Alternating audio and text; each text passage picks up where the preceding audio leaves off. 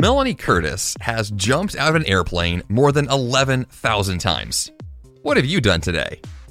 All kidding aside, it takes a lot of courage to do something difficult, but there's more to success and fulfillment than learning how to skydive without having a panic attack. This is the 5 a.m. Miracle, episode number 421. Courage, New Beginnings, and Flying High with Melanie Curtis. Good morning, I am Jeff Sanders, and this is the podcast dedicated to dominating your day before breakfast. My guest today has excelled at the highest levels in the sport of skydiving, has set world records with her team, and has worked around the world as a headlining professional skydiver. She is the current executive director of the Women's Skydiving Network nonprofit, and with that, co-founded the Highlight Pro Skydiving Team, which is an all-female demonstration jump team. She is also a life coach, author, podcaster, and easily one of the most positive people I have ever met. And now here is my interview with Melanie Curtis.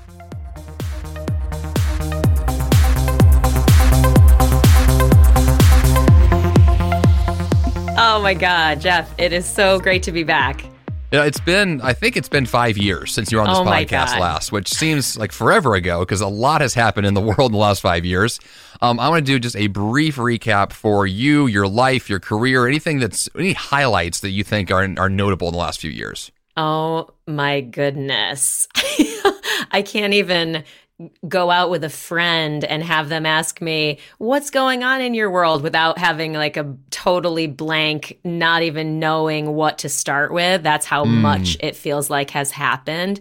I mean, certainly with the pandemic, I always sort of say I have COVID time warp where it's like it could have happened 3 months ago or it could have happened 3 years ago. I'm not sure. But yeah, the highlights, I would say, gosh, obviously, I wrote and published my most significant work called How to Fly: Life Lessons from a Professional Skydiver, and it just launched on Audible, so I'm super stoked about that, thrilled about that, really working on sharing that really widely with the world because I believe so strongly in the quality of that work, which is awesome to feel. And I highlight that because of the entrepreneurial path. When you're creating things and you're out there and you're kind of making stuff happen, you're not sure if it's good. And then over time, having experience such that I feel really so clear and so content with this piece of work. So that's a huge one. I published another couple of books actually that preceded this book. So that's also happened. Nice. My life coaching business is strong. I mean, I recently redid my website, that type of entrepreneurial stuff. I live in New Jersey. I don't know if I was living in New Jersey when we last spoke, but I love that as well. That's a part of my personal life that has been wonderful, sort of finding a place that feels like home and feels like myself, like me. So I'm right outside New York City, and I really, really love that as well. That's awesome. Yeah, that is near. That's fantastic to hear. I really like the fact that you mentioned that you feel good about the book because I feel like there is so much about, the creative process and making things and putting it out into the world and then having, total apprehension and fear and just that lack of sense of, did I do something that was valuable? And so I'm glad that you feel good about it because I feel like that's a good feeling to have. Yeah, thank you. And it takes time. And that's the thing. That's the nature of How to Fly is that it is an entire anthology of essentially 11 years of me writing a monthly column for a magazine, a skydiving magazine. So I didn't even really mention the skydiving work that I've been doing in the last 5 years, but the column itself, the experience of listening to me read the book for like if you get the Audible version is this, you can feel and you can hear the evolution of me as a professional skydiver, yes, as a writer because the original columns are quite cringeworthy, and as a person, as a human being, as someone who goes through actual hard times and has to figure out how to get through those. And then what is the insight extracted from experience? I think about it and I go, okay, I write in these sort of short-term bits. So I write a monthly column. It's 600 to 800 words every month. No big deal. But over time, putting that together, you get to see a bigger picture. So you could take one column and just get a lot of really good insight from one column. They're really consumable separately. And then the whole experience of them put together is really interesting, I think, now that it actually is all collected. So can you explain that part for our audience in case they don't understand that the book itself is a collection of these columns, right? Yeah, it's the entire collection. So I never missed an issue in over 11 years writing for this magazine. And that is something I am wildly proud of. There is no way, by the way, Jeff, that I would have written that much without the accountability of being a part of this publication. I mean, I think certainly people can do that and they achieve that, and that's amazing.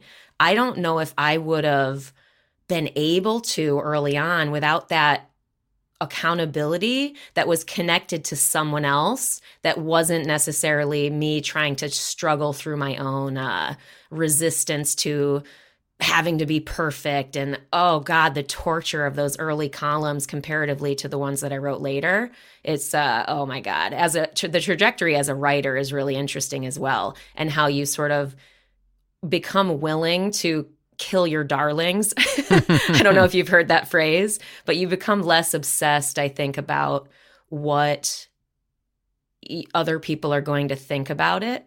Like at first, when I first started writing the column, it was sort of the start of my life coaching business. And I was very attached to that outcome where I'm like, oh my God, I'm really successful as a skydiver, but man, I really want to be good at this life coaching thing, and will people like me? And it's really being nervous about that, but being brave to put myself out there in this new form. So that's sort of one of the ways that I did that back in the day and consistently over time.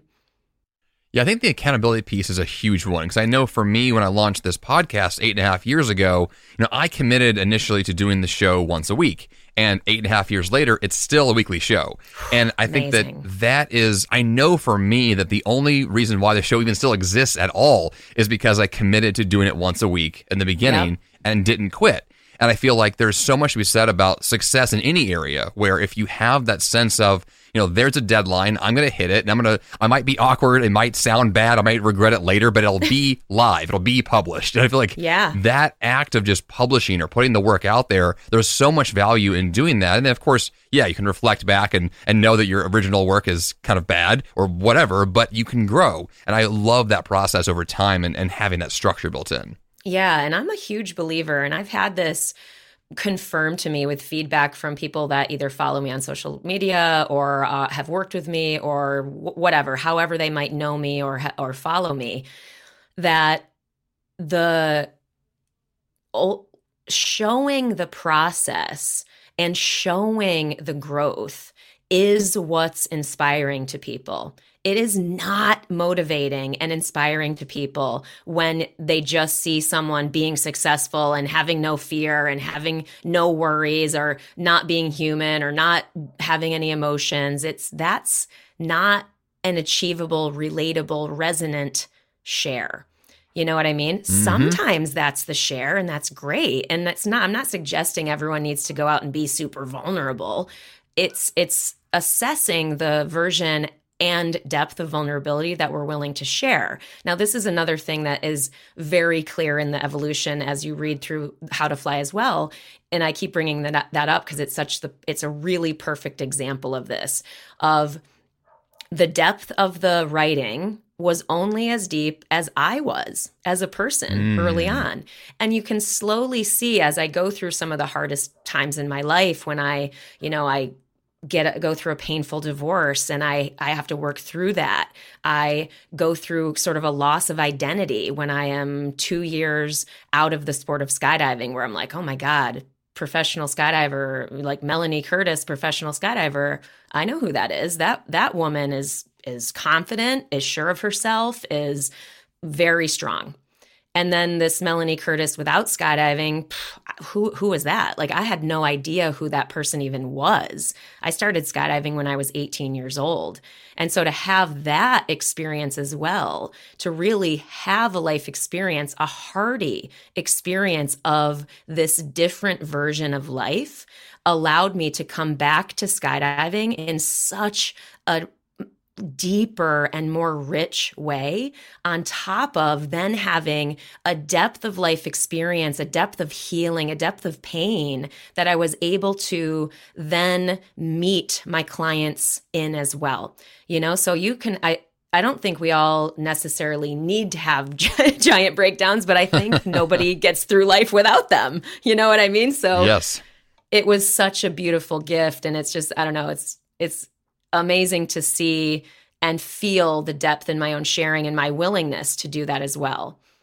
Well, there's a trust factor there too. I mean, if I can see that you have struggled, I can relate to that because I know what struggle is because everybody does because we're all working through something.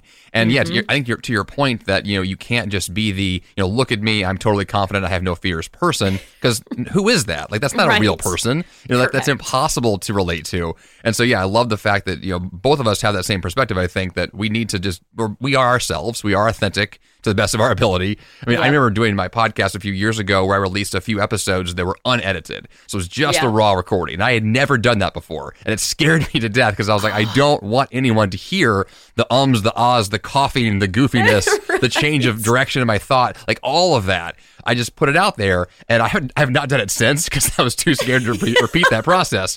But I feel like that's so important sometimes to be that willing to say, like, this is who I am, just this is it. Yeah. Oh, yeah. And that's part of the process, too, in my experience is, not every time that we are brave and we overcome a fear and we put something out there, is the lesson that, I can do that and I'm going to keep doing that more and more. Sometimes the lesson is, okay, that really wasn't for me. And that's great. That's just as valuable as something becoming, opening up a pathway for us to lean in. It's just as useful for us to have clarity around what's not for us.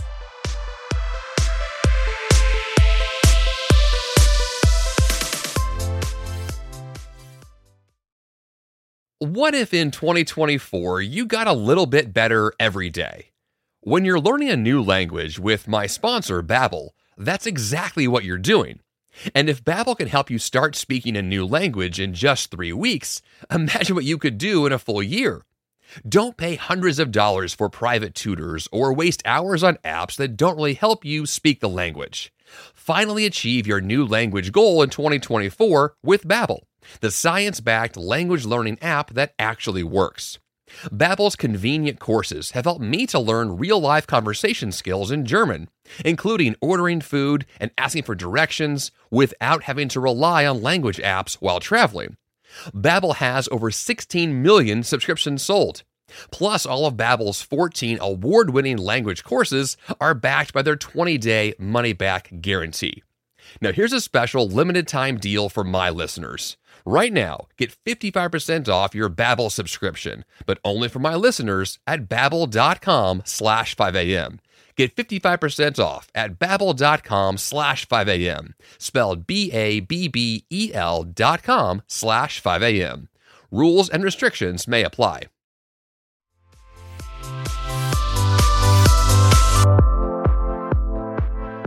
So one of the things I've discussed in this podcast before was the one time that I went skydiving. Yes! So I know you've done it, 11,000 I think is the number? 12,000? Some ginormous number? Yeah, over that now, but that's okay. Well, there you go. 15 million. Let's go with that. So I have jumped once, and it was the scariest moment of my entire life. I've not repeated it. I want to again. But what I'm curious about from that angle is I want to hear your take on what it means to face a fear and how you get past that, and then what your life looks like on the other side. Because I feel like your entire career is based on doing something that most people refuse to do. Like they wouldn't even attempt it. And so the idea that that's all you do in some respects feels like you are an other human. Like you're just beyond this like level of what we usually experience. So talk to us about what that means to master something we're all scared of. Thank you. I take that as a compliment because I feel like what it points to is not necessarily, again, I'm so superhuman. I talk a lot about how I had to figure out how to work through my fear and anxiety because I felt like I had a lot of it. Like I'm a very sensitive person, and I mean that very positively. I think my sensitivity, my empathy, my sensitivity to those around me and the situations I'm in is actually a strength. And learning how to manage that, how to become masterful with that feeling of fear has inadvertently become a big part of my life's work. And so, yes, you see it for sure in the literal act of skydiving. We don't know how to go skydiving. We don't know how the gear works. We don't know how an airplane works. We don't know what to do when the door opens. We don't know where to push our body when we actually leave into the relative wind. Like, there's a million details that could go into actually jumping out of an airplane. We don't know how to fly a parachute. How do you land a parachute? There's so many things.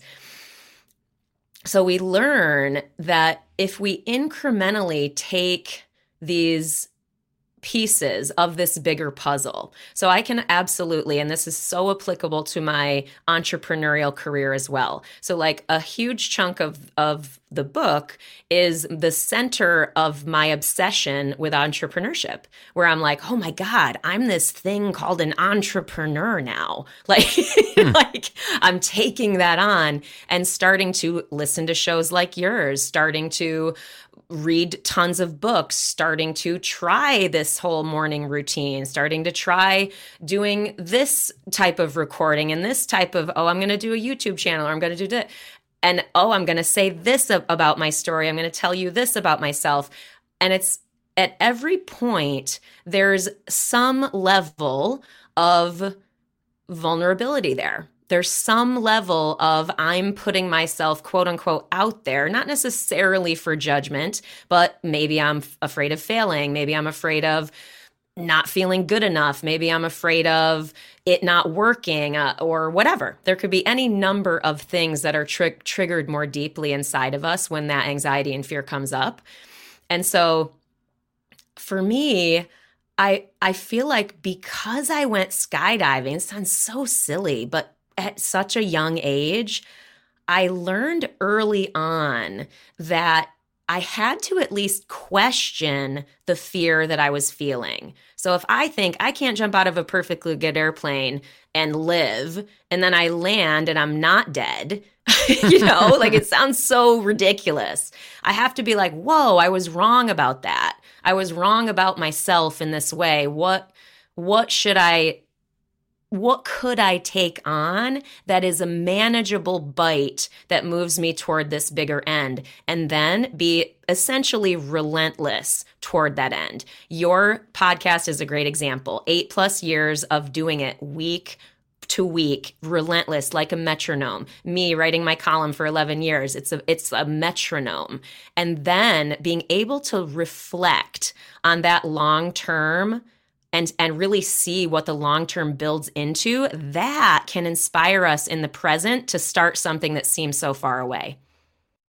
Well, and to a certain degree, I feel like what you're talking about here with kind of embracing this new identity as an entrepreneur, to me, what I'm hearing is like you're okay with being new again, with starting over again. And when we're new at things, that's when things are most scary because we don't know we don't know yet. And there's so much we need to learn. And we are aware that we don't know so much that for me is where all the fear then kicks in. It's like a fear of the unknown is enough to force us to stay still, right? And not move. And I feel like when you're willing to push past that, then a whole new world is available to you. But you have to take that first step, which I think that's exactly what you've been doing, which is a wonderful example of that.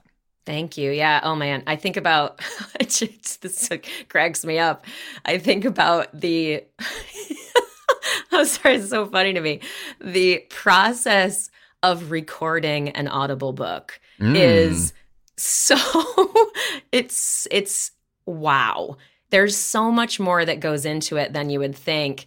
And I definitely had parts of that journey where I got disheartened, where I'm like, oh my God, like one time, for example, so I'm using my normal mic that I use to record for the podcast that I do with one of my professional skydiving colleagues. We have a podcast as well. It's called trustthejourney.today. But anyway, the mic that I used for that and the software that I used for that, we use Audio Hijack. And I was like, cool, I already know how to do this audio. And I got some coaching from an audio engineer that I hired, and I had him coach me, which was good. So I knew I was sort of set up to do it well. And something weird happened with the tech, and like 6 hours worth of audio that I recorded was unusable. It was Oh, like, no. it was such a disheartening moment, to the point where I then was newly scared, where I'm like, I am now afraid to record more, that it's going to be in the red or unusable audio. So that blocked me for a while. I had to basically figure out a different recording setup to get through that fear too. I know the feeling. I've Yeah. done a lot of audio Right. over the years. And the only thing I could tell you is that you have to do like so many bad takes and so many mistakes and so many just mess ups. Whether it was technical or it was you or it was everything. Like there's so many things that can go wrong. Like I know that feeling of having to realize like what I just did is a total disaster. It has to be redone. Right. And it sucks. Like it's the worst feeling because there's so much energy put into it, so much of your life that you pour into it, and then to have to redo it, it's like I'm tapped out. Like I don't want to do anymore. So I get it. Well, and and then the question is, of course, it's not, I mean, we can absolutely sit here and validate that. And hopefully people who are listening are like, okay, cool. Well, at least maybe if I screw up, they've screwed up too. But I think the better, even the follow-on question, not necessarily better question, but the follow-on question is how do we then get through that? And for me, I had to, like I said, I sorted out a separate solution and learned more about audio and stuff like that, which was fine, hardware and software and stuff. But what I also did was I gave in. I really gave in to the process, as in I committed. I knew I was committed, as in I am going to do whatever it takes to complete this Audible book and complete it at a standard and a level of quality that I am proud of. So that was my goal. I'm like, I know I'm going to do that. And what I gave into is I was like, it is going to take as long as it's going to take, because I don't know what's going to happen. This is totally new for me. So when I allowed myself the space, that helped me just feel more peaceful in the process, which then helped me better perform the material as well. Like you said, you have to do X number of takes. I learned pretty quickly that I had to read every column in their entirety out loud once minimum, without even recording it, in order to get ready to potentially record it. Yeah, that process of learning what it takes, just to warm up or just to get through the process well. But then to your point about this kind of mentality you take into it, I was thinking of that kind of how I relate to running, because I've done a lot of marathons in the past. I know that one of the biggest challenge with endurance running is the mental game, right? So you're in the middle of something that's challenging, and all you can really think about is how many miles you have left, which is a daunting number. If that's all you think about, you'll go crazy and you'll quit. And like that can't be what's in your brain all the time. It has to be more present-minded, but also with that sense of, I'm just going to be here for a while, and I'm okay with that. And I'm okay with the struggle, the pain, the difficulty, because that's what this is. That's what I signed up for, right? The obstacle is the way, as the title of the book from Ryan Holiday says. Like, that is what this is. And once you are okay with that struggle, that's what you want to do every day, then all of a sudden the task is no longer this ridiculous thing to pursue. It's just what you do. And then all of a sudden it's fine, but that it takes a real mental shift to get to that point. It is so true. So true. And so much is like that. Whether we're talking about becoming a skydiver, earning an A license, or becoming an experienced skydiver and learning how to do a certain style of flying, whether it's being an entrepreneur or having a YouTube channel that is really quite successful, or whether it's writing a book or finishing some kind of audio project, or whether it's running an actual marathon, whether it's, I don't know, building a deep friendship with someone that you really respect and admire. It really goes, it helps everything. You know what I mean? It helps everything when we bring patience and acceptance to the process, and openness and detachment to the process, while bringing that sort of relentless follow through.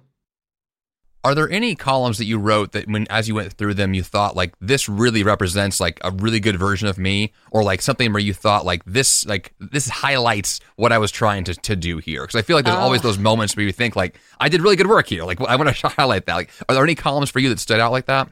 Yeah. Oh God, there's a lot of them. There's a lot of them. What I will say is one of my favorites that I ever wrote was Grandma and Gandhi. That was the column that I wrote sitting with my gram in her hospital room when she was dying, basically. And recognizing this was one of my earlier columns, but it's still one of my most favorite because it speaks so clearly and so well to the things that matter the most. And the other thing I'll say is that the last 2 years of my writing are by far, bar none, the best writing I've ever done. And it's exciting to me as a writer, as a creative in this form, someone who really, like, I believe deeply in courageous self-expression as avenue to our highest healing, to our highest contribution to others, to ourselves, and to the world. I really, really believe that. That's what motivates me to torture myself as a writer, which any writer I think will get. But yeah, so I'm thrilled at that. You have to make it through the beginning, you know what I mean? And that's why the whole book is an experience. And even reading it, I had to basically go back into the character essentially of myself in 2010, in 2012, in 2015, knowing what was happening, but also knowing where I was consciousness level at that time. So like, for example, later on, I talk more about social issues. And that's something that I didn't mention at the beginning when you asked what happened in the last 5 years. I've co-founded and I co-lead an all-female demonstration jump team now that is philanthropically funded by a nonprofit, and that allows us to partner with social impact organizations using skydiving as the vehicle to carry these sort of messages that matter. And so I've done a lot of bigger media, a lot of, giant demonstration jumps that get us on ESPN and Good Morning America and all of these sort of big channels. But why that matters and why I bring that up is not to be like, oh, look at me, I've been on Good Morning America. It's that when the opportunity came to me to be on Good Morning America or whatever news I was on and stuff like that, when that microphone goes in my hand, I've done the work to use that opportunity to say what matters the most. And so that is really exciting to me too. And why I would say I wouldn't necessarily pick an exact single column, but I would say when you make it to the end of my book, the last 2 hours, it's really, really, really good stuff.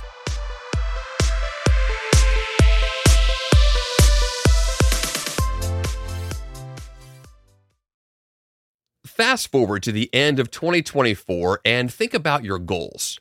What can you do right now to give yourself the best chance of succeeding? If you want to learn a new language, you absolutely should check out my sponsor, Babbel.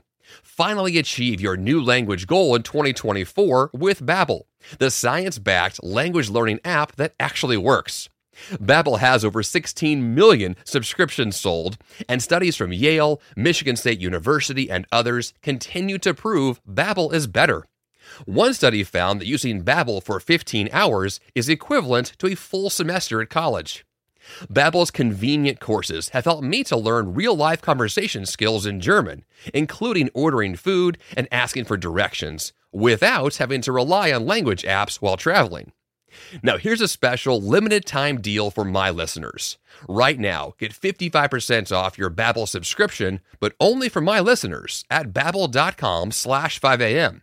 Get 55% off at babbel.com/5am, spelled BABBEL.com/5am. Rules and restrictions may apply.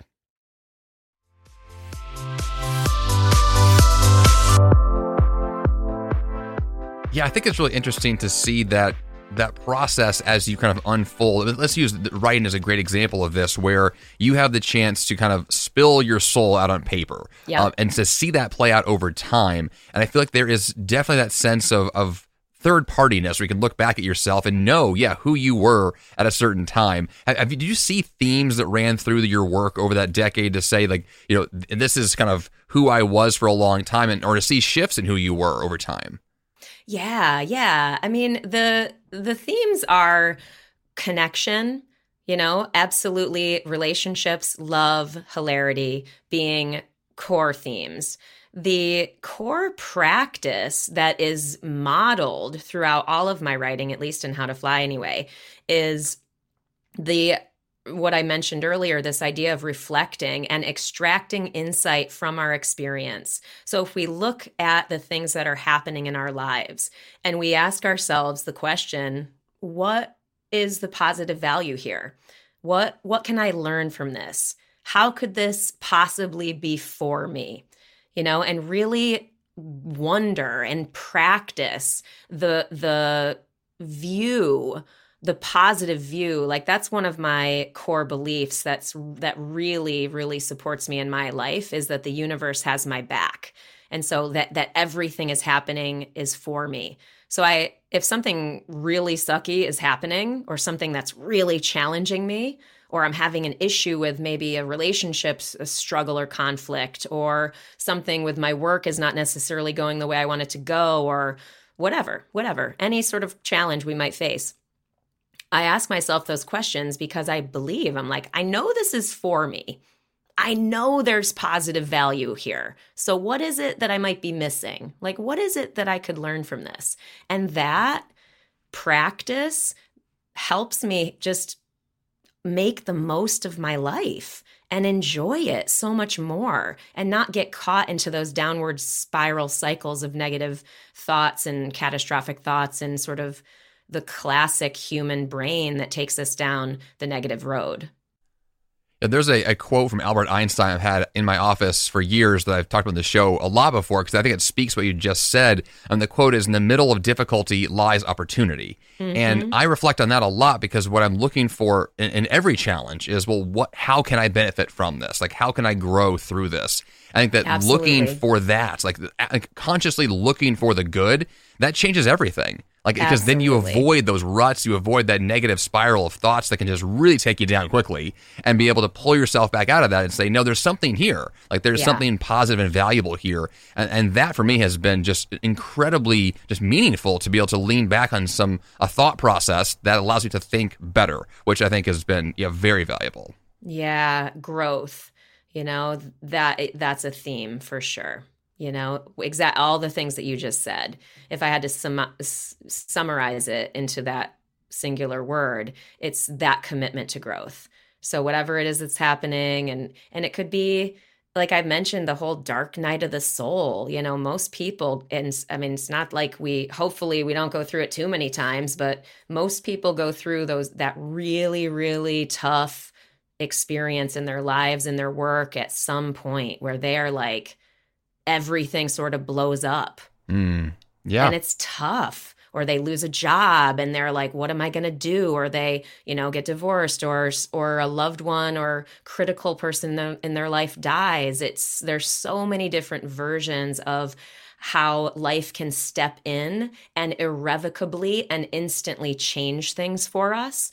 And those are the times when this frame of mind can help us the most, because those are the times we are most emotionally triggered and in the most pain. So it's not to disallow grief, because that is a whole different conversation about grief and how important it is to feel our feelings and to grieve and to allow our humanity in every moment and every stage.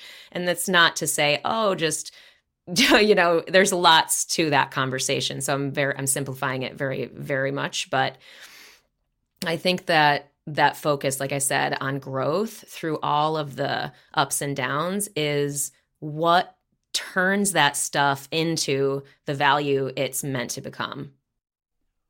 So in the work you're doing today, how do you, or I guess with your personal life, your professional life, how are you pursuing growth now? Because I feel like I've gone through a phase recently where I've realized that what I used to do does not apply like it used to. Like what got you here won't get you there. And I feel like for me, that has been a life story. Definitely, I mean, obviously I'm in the middle of a transition with a second daughter coming.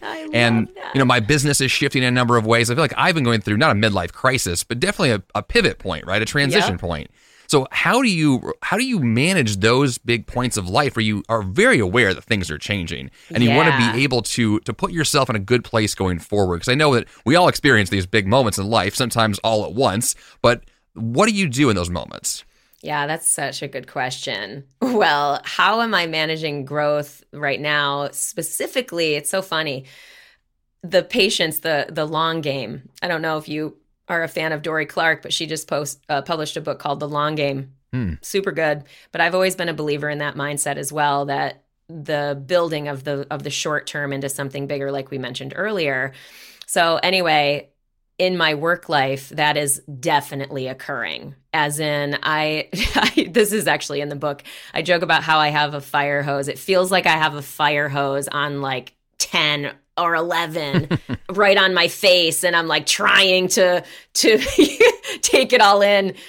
And so that growth phase, this is going to sound, oh God, so uncool.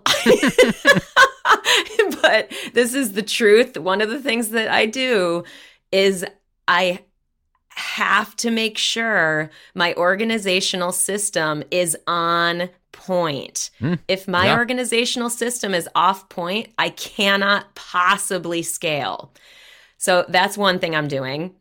Another thing that I'm doing is I am recognizing an opportunity as it's occurring and recognizing the potentiality for it to be short term. So for example, the skydiving team that I've co-founded and is funded by the philanthropic source, who knows how long that will last? Like, I hope it lasts forever. It's such wonderful work. It's amazing. And I go, well, I don't know how long that's going to last. So I'm going to work really hard on that. And I'm going to use income from that to build melaniecurtis.com and create other teams and systems that will support that growth for that version, that arm of my business. I'm outsourcing in all the ways that I can to lift things off of my shoulders so that I can optimally perform in the roles where it is only me that can do it. So those are a few things that I'm doing. And I'm also just allowing my humanity. If I need to sleep, I sleep because I know that I can only do as much as I can do. And I think that only comes from maturity, where I'm like, okay, this is it for today. Yeah, I think that alone of rest and being able to acknowledge when you need it is huge. I mean, even just my wife earlier today, I mean, she's 8 months pregnant, and she was like, well, I need to keep working through my lunch break today. And I was like, no, you are not. Like, go lay down. Like, I can see that. Like, outside perspective, I can see that you need a break. And I feel like we need those voices oftentimes to get us on point. I love the fact that you brought up your systems, because I feel like I've been going through, in this pivot that I've been making, systems have been huge for me in terms of re-examining, where am I now? How do I improve the system? How do I drop the ones that aren't working, add in the ones that can be better for me long term? And those kinds of questions for me are causing more creative thought, more positivity for the future, which is what I guess my question for you now is, like, what is motivating you to continue to push? Like, what are you working towards that's like pulling you forward? Because I feel like when we're in these moments of transition, we oftentimes get stuck because we're not sure of the direction we're going. So how do you, what's pulling you forward right now? Oh, so on point. I think that highlighting what you just said is important for people to hear again, is that can happen when you achieve something big. And this is a perfect example with me finishing How to Fly and having it really be done, really be out in the world. I'm doing this big launch, but what then? Because that happens. We joke in skydiving about this thing called the post-boogie blues. A boogie is like a big skydiving event where you kind of plan and wait for it all year. And then you have this amazing time. You have the best jumps of your lives. You meet amazing friends and you see old ones. You love each other. It's just like the best. And then after it's over, people have this sort of dopamine drop, this crash, this sort of, this malaise of what am I doing next? And I think entrepreneurs can easily fall into this when they've completed a big project. So yeah, for me, because of the elevated work that I've been doing with Highlight, which is the skydiving demonstration jump team, and the Women's Skydiving Network, which is the foundation, that work plus the books and all of that, my next focus, I felt some of the same stuff where I was like, what am I doing next? I don't know, And then I realized, you know what? I think it's really time for me to focus on my speaking. I've never really focused on that. It just sort of came to me. I would get hired for speaking gigs here and there just because of my story and its uniqueness. And I've never really made it my priority. So I'm sort of excited to do that again. And I say again because, I've done Facebook Lives and tortured myself to get more comfortable and stuff like that throughout the years. But yeah, that's what's sort of driving me. I have a big job in January. I'm very excited. My first in-person gig since COVID. So yeah, that's what's driving me forward right now, but also contemplating my next creative project and what that will be, because I personally always need something that's in that lane as well. Yeah, I know how that feels. I just did my first in-person speaking gig 2 months ago. Nice. And it was what I was really excited about wasn't necessarily speaking. It was just human connection. It was just seeing people and face to face and being able to, to teach live, to talk live. Like, those are great things. But I mean, just that face to face time, I have found that, I didn't realize how much I was missing it until I got some of that again. And it's a wonderful thing. Love it. So Melanie, in terms of your book, and people really want to dig into it, well, I guess my final question for the book is, like, what do you think that skydiving has meant for you in the grandest sense? Like, what, and if you had to extract one component of this, lifestyle, this career, like, what has it really done for you as a real, sticking point? Oh my God. It's really, really, and it sounds so cliche, but it's so rich and real when you connect to it, is that being brave is access to being free. So if what am I actually after? If I'm actually after, freedom and connection and love and the things that come when we are free from fear, that's what skydiving has really helped me access. And it's not just from jumping, it's from how it's motivated me and helped and supported me in all the other ways I've been brave in my life as well. I love that. I think that bravery is definitely a component we all need more of. I'm glad that's been so strong for you. So Melanie, where can our listeners get a copy of your book? Where can they learn more from you? You mentioned your website earlier, but go ahead and repeat all the places they can go to connect. Yeah, cool. So all the versions of How to Fly, the Audible, all the links will be at melaniecurtis.com/howtoflybook. So that has all the different versions. If you're not into Audible, you can get the print copy there too. And it's on Amazon, of course. But anyone can email me directly if they want, mel@melaniecurtis.com. I still welcome that. It's funny, I listened to our old episode, like I said earlier today, just because I'm like, what did we say back then? And I said my email then as well, and I really still feel that way. If anyone wants to reach out, please, I welcome it. And all the socials, but yeah, you'll find all that on my website. Excellent. Love to hear that. And yeah, I'm glad the one-on-one connection through email is also a good one too. And mine's still available as well. So if you want to email me, go ahead and do it. Yes. But yeah, that's awesome stuff. So Melanie, thanks again. It's been a lot of fun. Thank you so much, Jeff.